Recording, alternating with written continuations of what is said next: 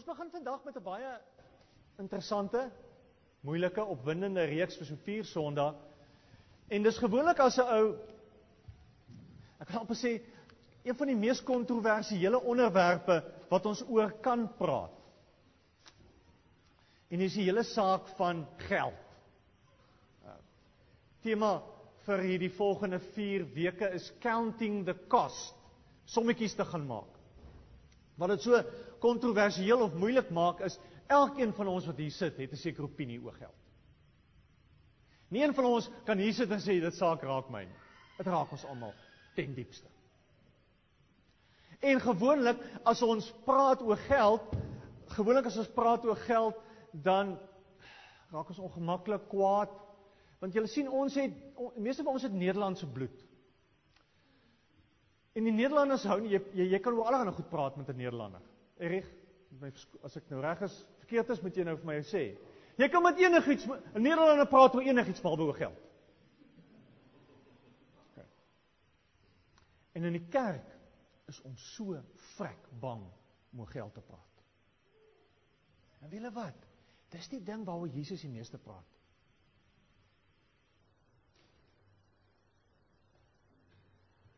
So op 'n manier moet ons vir mekaar sê, dat ons moet na die skrif toe gaan, en vir die skrif vra, en vir Jesus vra, maar, Here, hoe moet ons dink en praat oor geld? En ons hou nie daarvan nie, want vir ons is ons geld baie persoonlik. Ons bespreek nie met mense. Maar dit is geweldig belangrik, moet daaroor praat. So vir 4 Sondae gaan ons praat. Ek wil hier half 'n voorbeeld gebruik, ons gaan met die optel en aftrektekens werk. Ons sal een Sondag sê, wat kry jy by? Een Sondag sê, wat verloor jy? Ander Sondag sê, wat deel jy? En die ander Sondag, wat vermenigvuldig jy? So, sommer net om dit maklik te maak, dat ons elke week onthou, as jy nou nie volgende Sondag is, en weet ek, die ding is bietjie rof vir jou. So ek verstaan dit. Maar ek dink op die einde van die dag, gaan ons probeer om die volgende 4 weke 'n paar beginsels neer te sit oor hoe ons moet dink en werk en praat oor hoe ons met ons geld moet besig wees.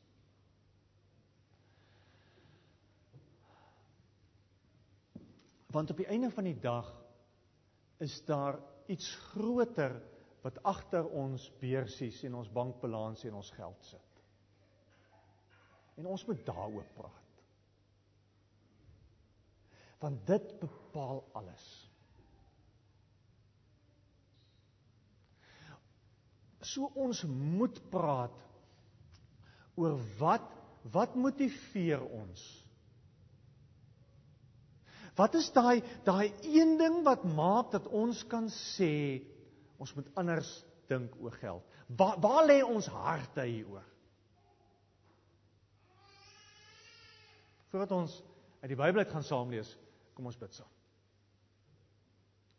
Here Jesus, as ons stil raak vanoggend voor U, dan is dit 'n afhanklikheid. Here, oor hierdie moeilike ding, ons geld. Here, as ons stil raak vanoggend voor U, dan is dit om na U toe te kom en vir U te kom sê, Here, ons wil by U kom pleit vir wysheid. Here, ons wil kom pleit, o Gees van God, dat U in ons harte sal werk en vir ons U hart sal wys. Here Jesus, breek die woord vir ons oop. Help vir ons om raak te sien hoe in die woord vir ons hierdeur wil lei. In naam van God. Amen. Ons gaan vanoggend saam lees 2 gedeeltes. Eerste gedeelte is in Matteus 6 vers 19. Matteus 6 vers 19.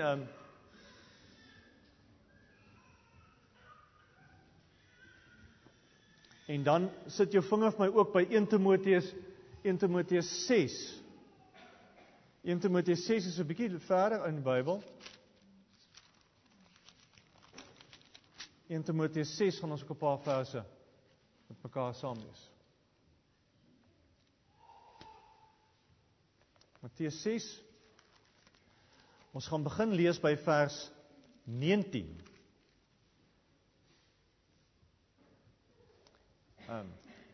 Die tema van hierdie week is plustekentjie, maak vir jou skatte bymekaar.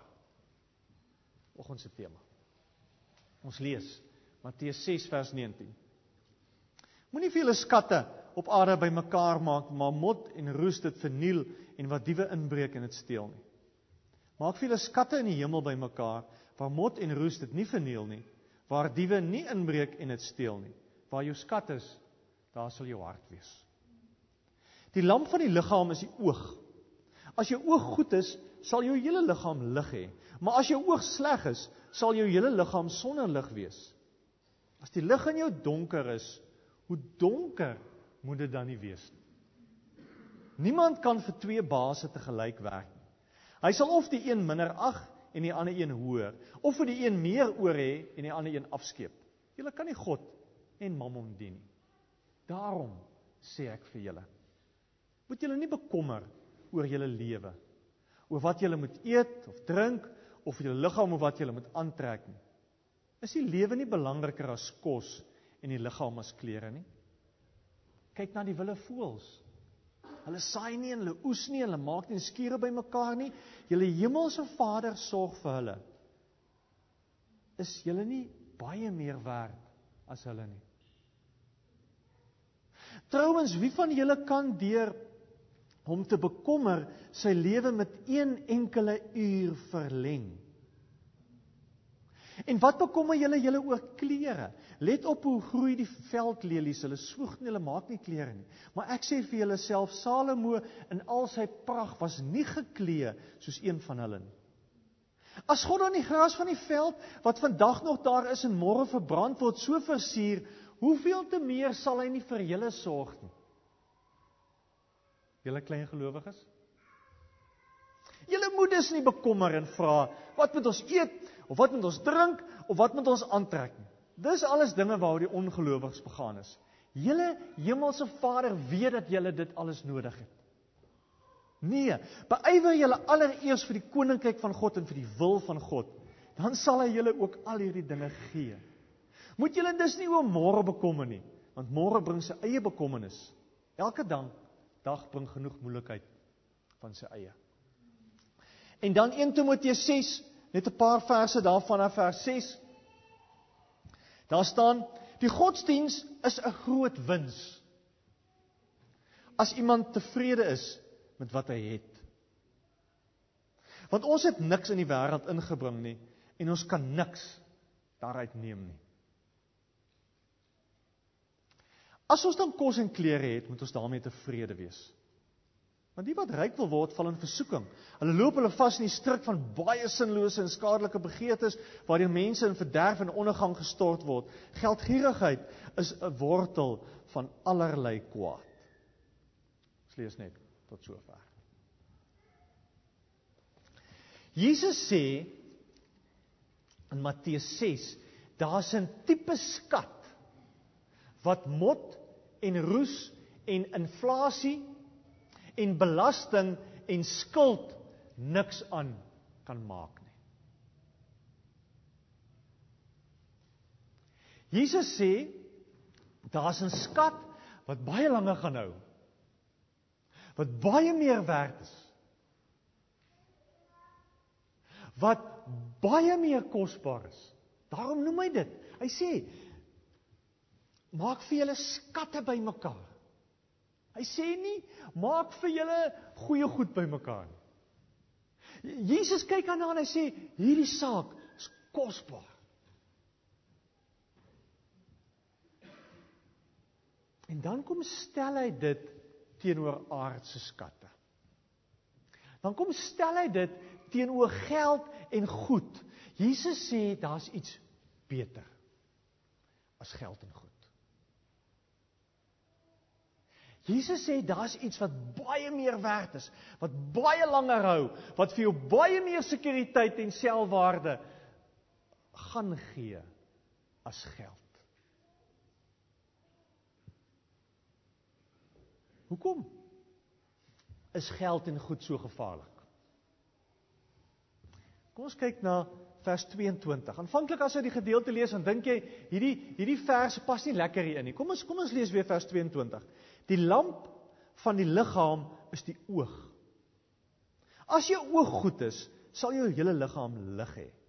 Maar as jou oog sleg is, sal jou hele liggaam sonder lig wees. Die van julle wat bysiende is, soos ek, sal weet dat as jy nie jou bril op het nie, dan blur die wêreld. Dan kan jy nie goed sien nie. Iemand wat blind is, dis nog erger, hulle kan niks sien nie. Nou kom Jesus en hy sê, weet julle wat? Die manier hoe jy kyk, bepaal alles. Bepaal hoe jy elke situasie in jou lewe gaan raak sien. Met ander woorde, as daar fout is met jou oë, gaan jy nie die lig kan sien nie, maak nie saak hoeveel lig daar is nie. Hoekom sê hy dit? As hy praat oor geld. Jesus sê, geld, aardse besittings, goed, maak dat ek op 'n sekere manier na alles rondom my kyk. My ingesteldheid teenoor geld bepaal alles in my lewe. Dis nie die ekstra ding wat ek eenkant sit nie.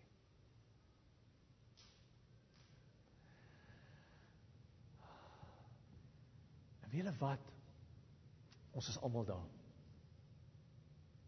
Dis waar van elkeen van ons se lewens. Nie een van ons kan vanoggend hier staan en sê, dis my lewe so nie. Miskien 'n hele klomp wat gedwing word om met 2 pond 'n dag kos te koop.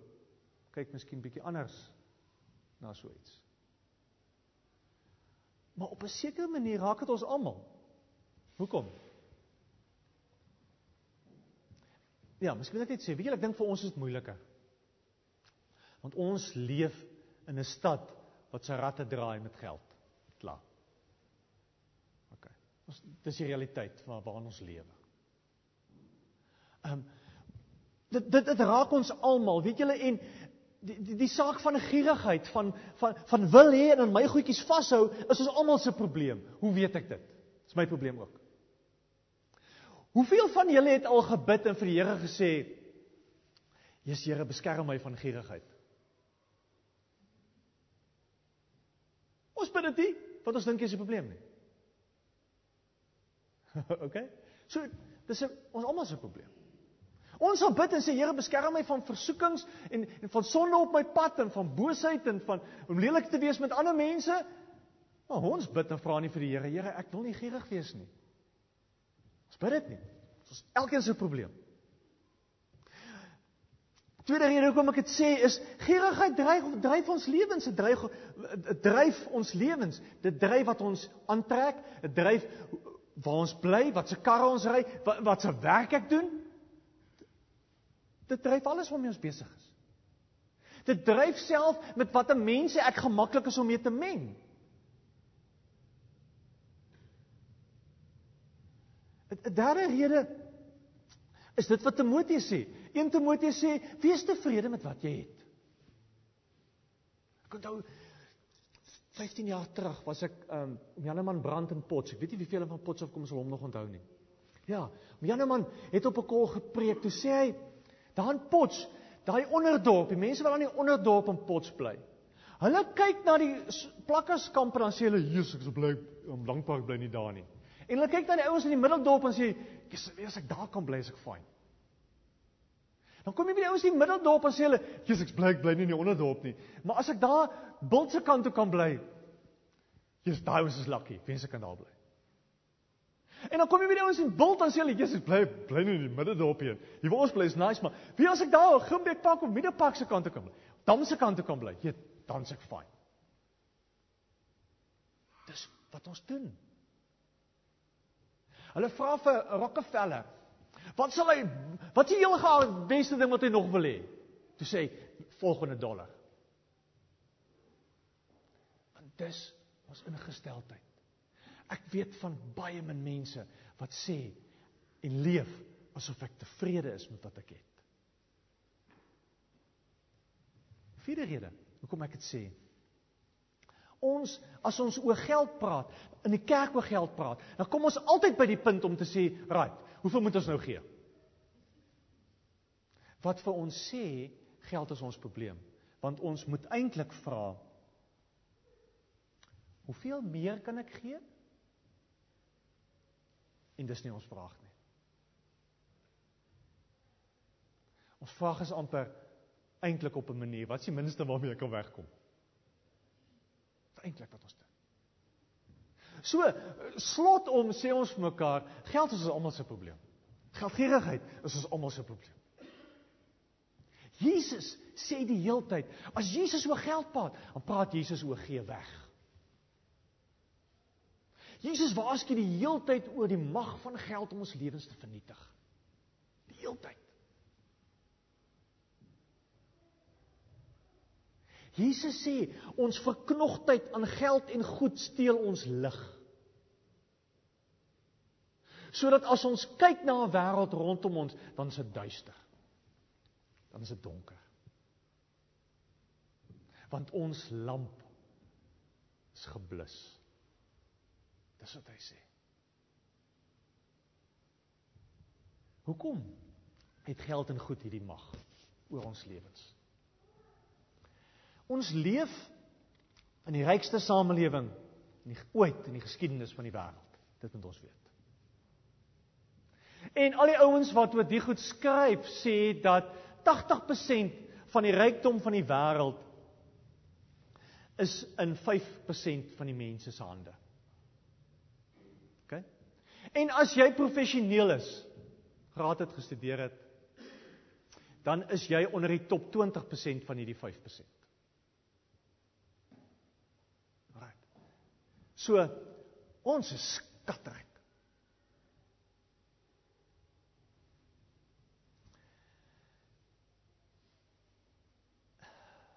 Is ons gierig? Is ons greedy? Wil ons nog hê? Dis 'n eenvoudige toets. Wie van julle kan vanoggend alle eerlikheid sê, van die hand op te steek? Wie van julle kan vanoggend met alle eerlikheid sê, ek kan nie meer eenvoudig leef as wat ek op die oomblik leef nie?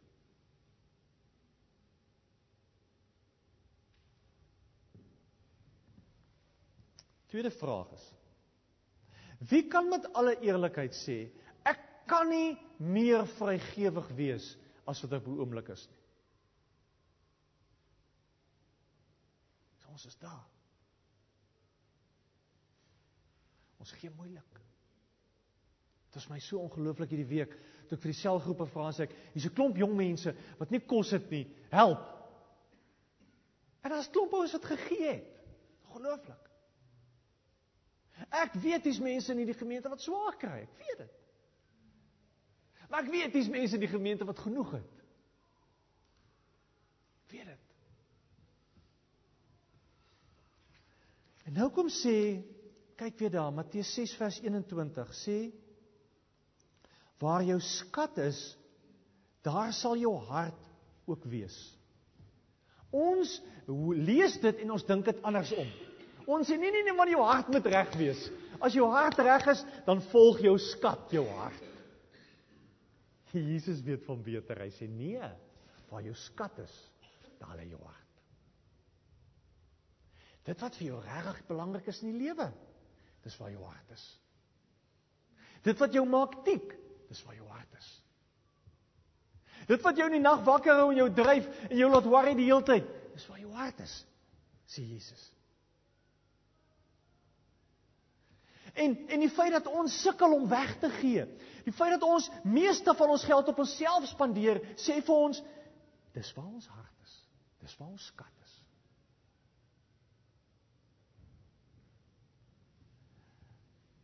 Omdat ons verkeerdelik dink dat geld gee vir ons betekenis. As ek genoeg geld het, en ek kan myself meet teenoor ander mense en ek lyk dan nie te shabby nie, dan voel ek goed oor myself. So my geld en my goed gee vir my selfwaarde. Ons hanteer mense ook so. Ons kyk na arme mense en dink ons, "Haai, fooi tog, dan bly jy soos julle." En ons kyk na ryk mense en ons jaloers. Wil so graag so wees. Ons koppel ons selfwaarde aan hoeveel geld ons het. Die ander ding wat ons doen is, ons dink geld gaan ons sekuriteit gee. So, ons werk verskriklik hard om genoeg geld bymekaar te maak, so as ek aftree, ek genoeg geld het. Dis ons mindset. Dis hoe ons geleer word om oor geld te dink in hierdie wêreld waarin ons sit. So geld word my sekuriteit. Vers 27, Matteus 6 vers 27 sê, kyk mooi, trouwens, wie van julle kan deur hom te bekommer sy lewe met 1 enkele uur verleng? Daai wakker lê van jou oor jou budget, oor jou skuld. Dit gaan nie jou lewe langer maak nie. Matteus 16 vers 26, daar staan, wat sal dit 'n mens help as hy die hele wêreld as wins verkry, maar sy lewe verloor? Of wat sal 'n mens gee in ruil vir jou lewe? Ek het nie die prentjie opgesit nie, maar I really was tempted to do it.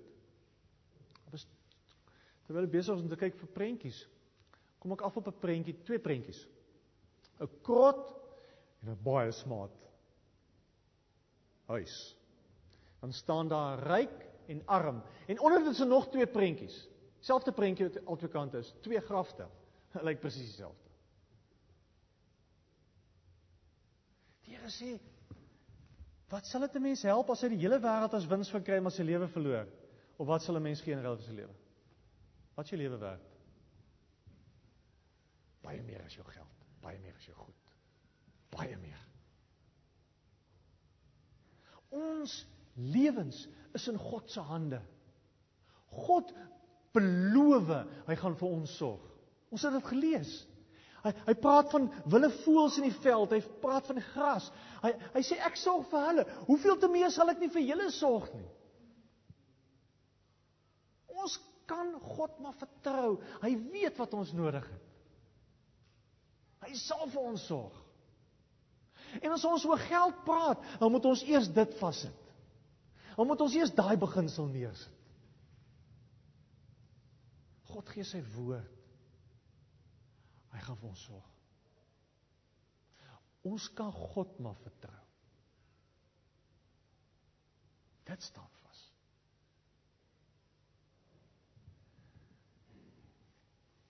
Hoe breek ons hierdie mag en hou vas wat geld en goed op ons het? Miskien vanoggend 2 goed. Miskien vanoggend 2 goed. Dalk nog 'n derde een, maar kom ons gaan eens met. Ek dink die een ding wat ons vir mekaar moet sê is, die eenvoudige ding is, skryf jou 'n ander skat. Dink ons moet daar begin. Geld en goed kan nie jou skat wees nie. Iets anders met jou skat word. Want as ons skat reg gekry het, dan volg ons harte. Okay. En dit gaan eers gebeur as elkeen van ons eerlik op hy punt kan kom en sê, hierdie skatte wat ek bymekaar maak, kan my nie red nie. Motte gaan dit opvreet. Inflasie gaan dit chou. Roes gaan daarby kom. Wear and tear gaan die engine opeet. Ek kan nie my sekuriteit daar sit nie. So ons moet eers op daai punt kom. So elkeen van ons sal eers moet eerlik wees met homself en sê, hierdie goed kan nie my sekuriteit wees nie. Ander skat, ek het ander skat nodig. En dit bring ons by punt in te sê, die kosbaarste skat wat ons kan kry, is Jesus. En dit klink nou baie simplisties gestel. Maar as ons gelees in Filippense 2, oor Jesus, oor wat het Jesus gedoen, dan sê Filippense 2 vir ons, Jesus het sy plek in die hemel vrywillig prysgegee. Jesus het mens geword. Jesus het 'n slaaf geword. Jesus het onder ons kom woon. Jesus het sy alles prys gegee. Alles prys gegee, omdat ons vir hom so kosbaar is. Jesus was bereid om te sterf, omdat ons vir hom kosbaar is. En dis daai beginsel waarmee Jesus werk, as dit kom oor geld ook. Waarin is ek bereid om te sterf, om in dood te gaan? Watter opoffering, die Engelse woord sacrifice, is ek bereid om te maak? Jesus het alles gesacrifice vir ons.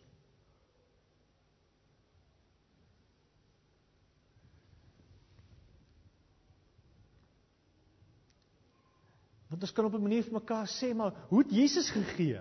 Hoe het hy gegee? Hy het homself gegee. Hy het sy lewe gegee. Dis wat hy gegee het. Hy het gegee sonder perke, sonder voorwaardes, sonder 'n riglyn. Hy het nie gesê, weet julle, ek gaan hierdie stukkie van my vir julle gee. Dit sal vir julle genoeg wees. Jesus kom en gee homself.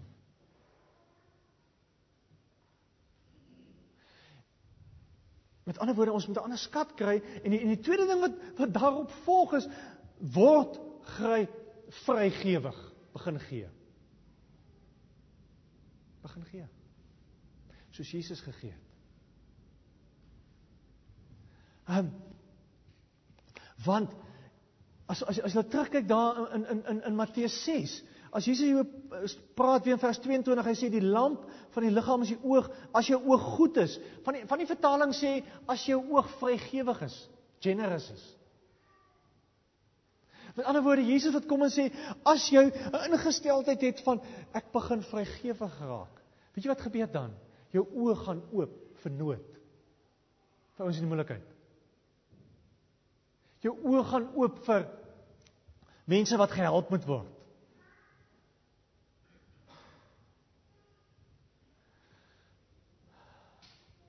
As ons vir mekaar sê, ons is gelowiges, dan sê ons vir mekaar, ons skoei ons lewe op wie Jesus was en wat Jesus vir ons kom leer het.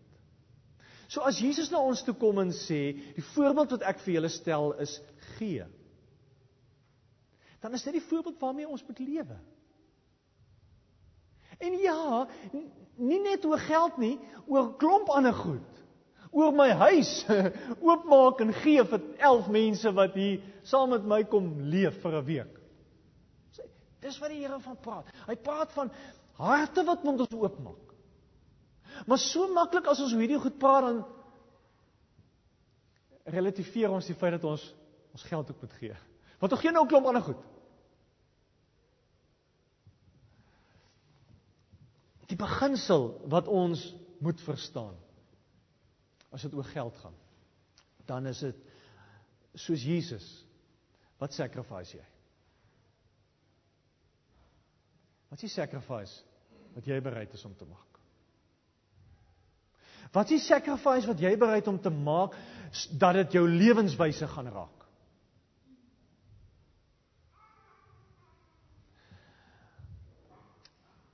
Watter prysgawe is jy bereid om te maak, en wat gaan dit vir jou kos?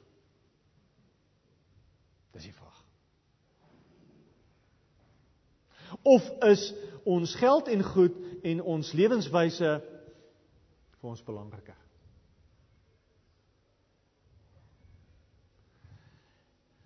Weet julle wat? Nooit. Julle ken my hart. Nooit praat ons oor die goed sodat skuldgevoelens ons moet dryf nie. Dan mis ons die punt heeltemal. Nooit praat ons oor die goed om vir jou hier te laat sit, vir my hier te laat staan en te laat sleg voel. Dis nie die plan nie. Die punt is, hier's iemand wat vir ons lief is. Hier's iemand vir wie ons kosbaar is. So kosbaar, dat ons lewens moet verander. Dat die manier hoe ons oor geld dink moet verander. Dis die punt. En die manier hoe hy daaroor gedink het, dit moet die norm en maatstaf wees.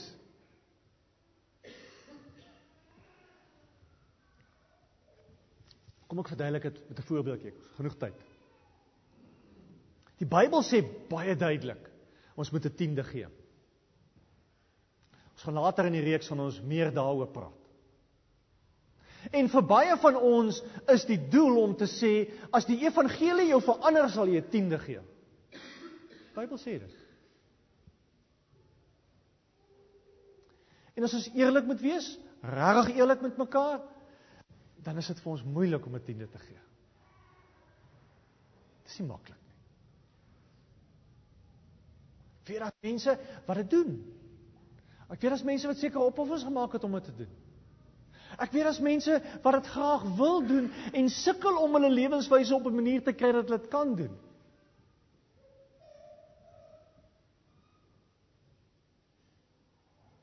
En ek weet, vir baie van ons gaan dit ons seer maak om 'n tiende te gee.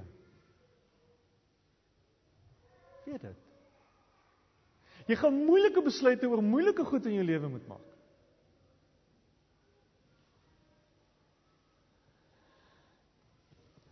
Jy gaan gedwing moet word om dramaties nie te gaan dink oor jou geld en jou goed. Maar weet julle wat? 'n tiende is net die begin.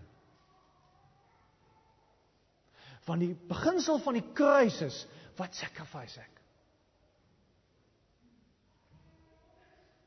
Wat gee ek werklik prys?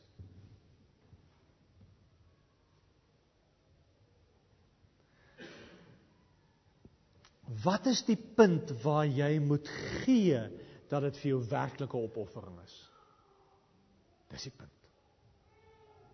Dis die voorbeeld van Jesus.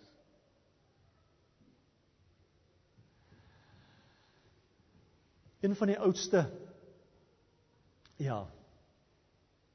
oudste geskiedskrywers, Josefus, skryf oor die vroeë kerk, vroeë Christene, die 3de, 4de eeu na Christus.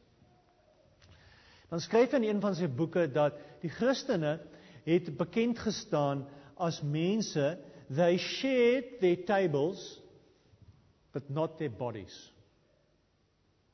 Wat hy daarmee probeer sê het, as die Christene was regtig mense wat vrygewig was met hulle goed, maar nie met hulle liggame nie. Hulle liggame was vir hulle heilig tempels van God. En die een ou skryf en sê, as jy kan kies tussen watter mense jy eerder wil woon, sal jy eerder wil woon tussen mense wat vrygewig is met hulle goed en stingy is met hulle liggame, of gaan jy eerder tussen mense wil woon wat stingy is met hulle goed en vrygewig met hulle liggame? En watter samelewing sal jou kinders wil grootmaak? Right. Dis hoe belangrik hierdie ding is.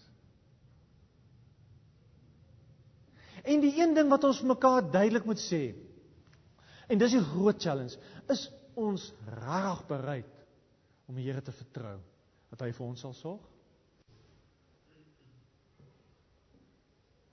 Soos hy vir die voël sorg, soos hy vir die veld sorg, glo jy God sal vir jou sorg? Vertrou jy hom daarvoor?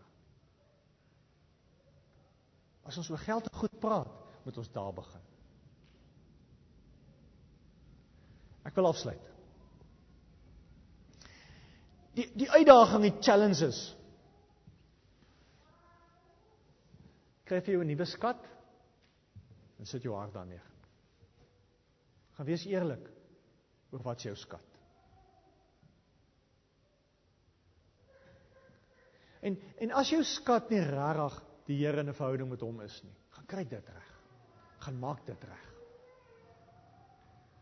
En dan vra jy vir jouself hierdie week, wat kos jou gee vir jou op hierdie oomblik? Maak dit seer? Vra dit van jou iets? Of nie regtig nie? En dis die tawwe vraag vir vandag. Die Bybel sê, maak vir jou skatte bymekaar, ander soort skatte, great skatte. Kom ons bid saam. Here Jesus, U weet presies wat gaan in elkeen van ons se bankrekenings aan.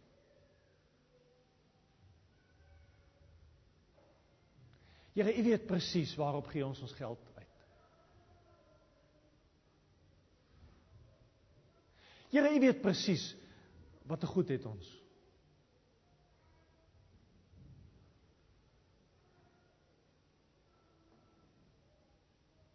Here, en U weet wat leef in ons harte. En as ons vanoggend kom staan raak en kom bid, Here, dan is dit met die oortuiging dat U vir ons baie lief is. Dat ons vir U kosbaar is. Dan is dit met die oortuiging, Here, dat daar aan U liefde vir ons geen einde is nie. En Here, daarom moet ons met hierdie moeilike goed worstel. Want al ons geld en alles wat ons het, behoort aan U. Here, en ek kom bid dat U ons harte sal verander. Ons ingesteldheid sal verander oor ons geld en ons goed.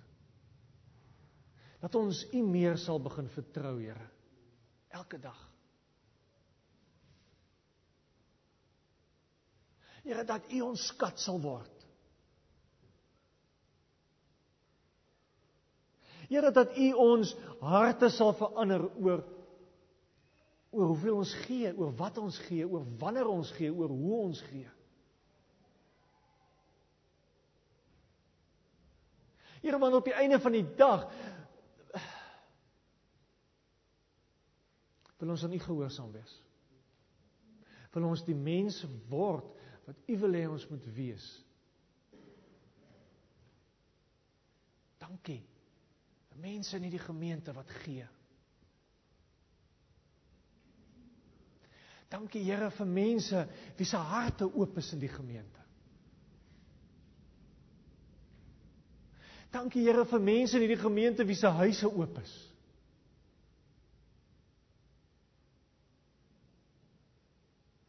Here, ons wil mense wees wat bekend staan daarvoor dat ons het, U sin is. Ons wil bekend staan as mense wat gee, wat nie bang is om te gee dat dit seer maak nie. Dis my gebed, dat U in my hart hieroor sal werk, en met elkeen wat vanoggend hier sit, en met elkeen wat vanoggend luister, Here, dat U in ons harte hieroor sal werk.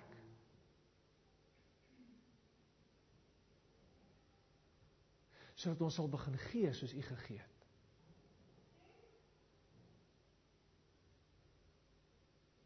Dankie vir alles wat ons verniet uit U hand uit ontvang.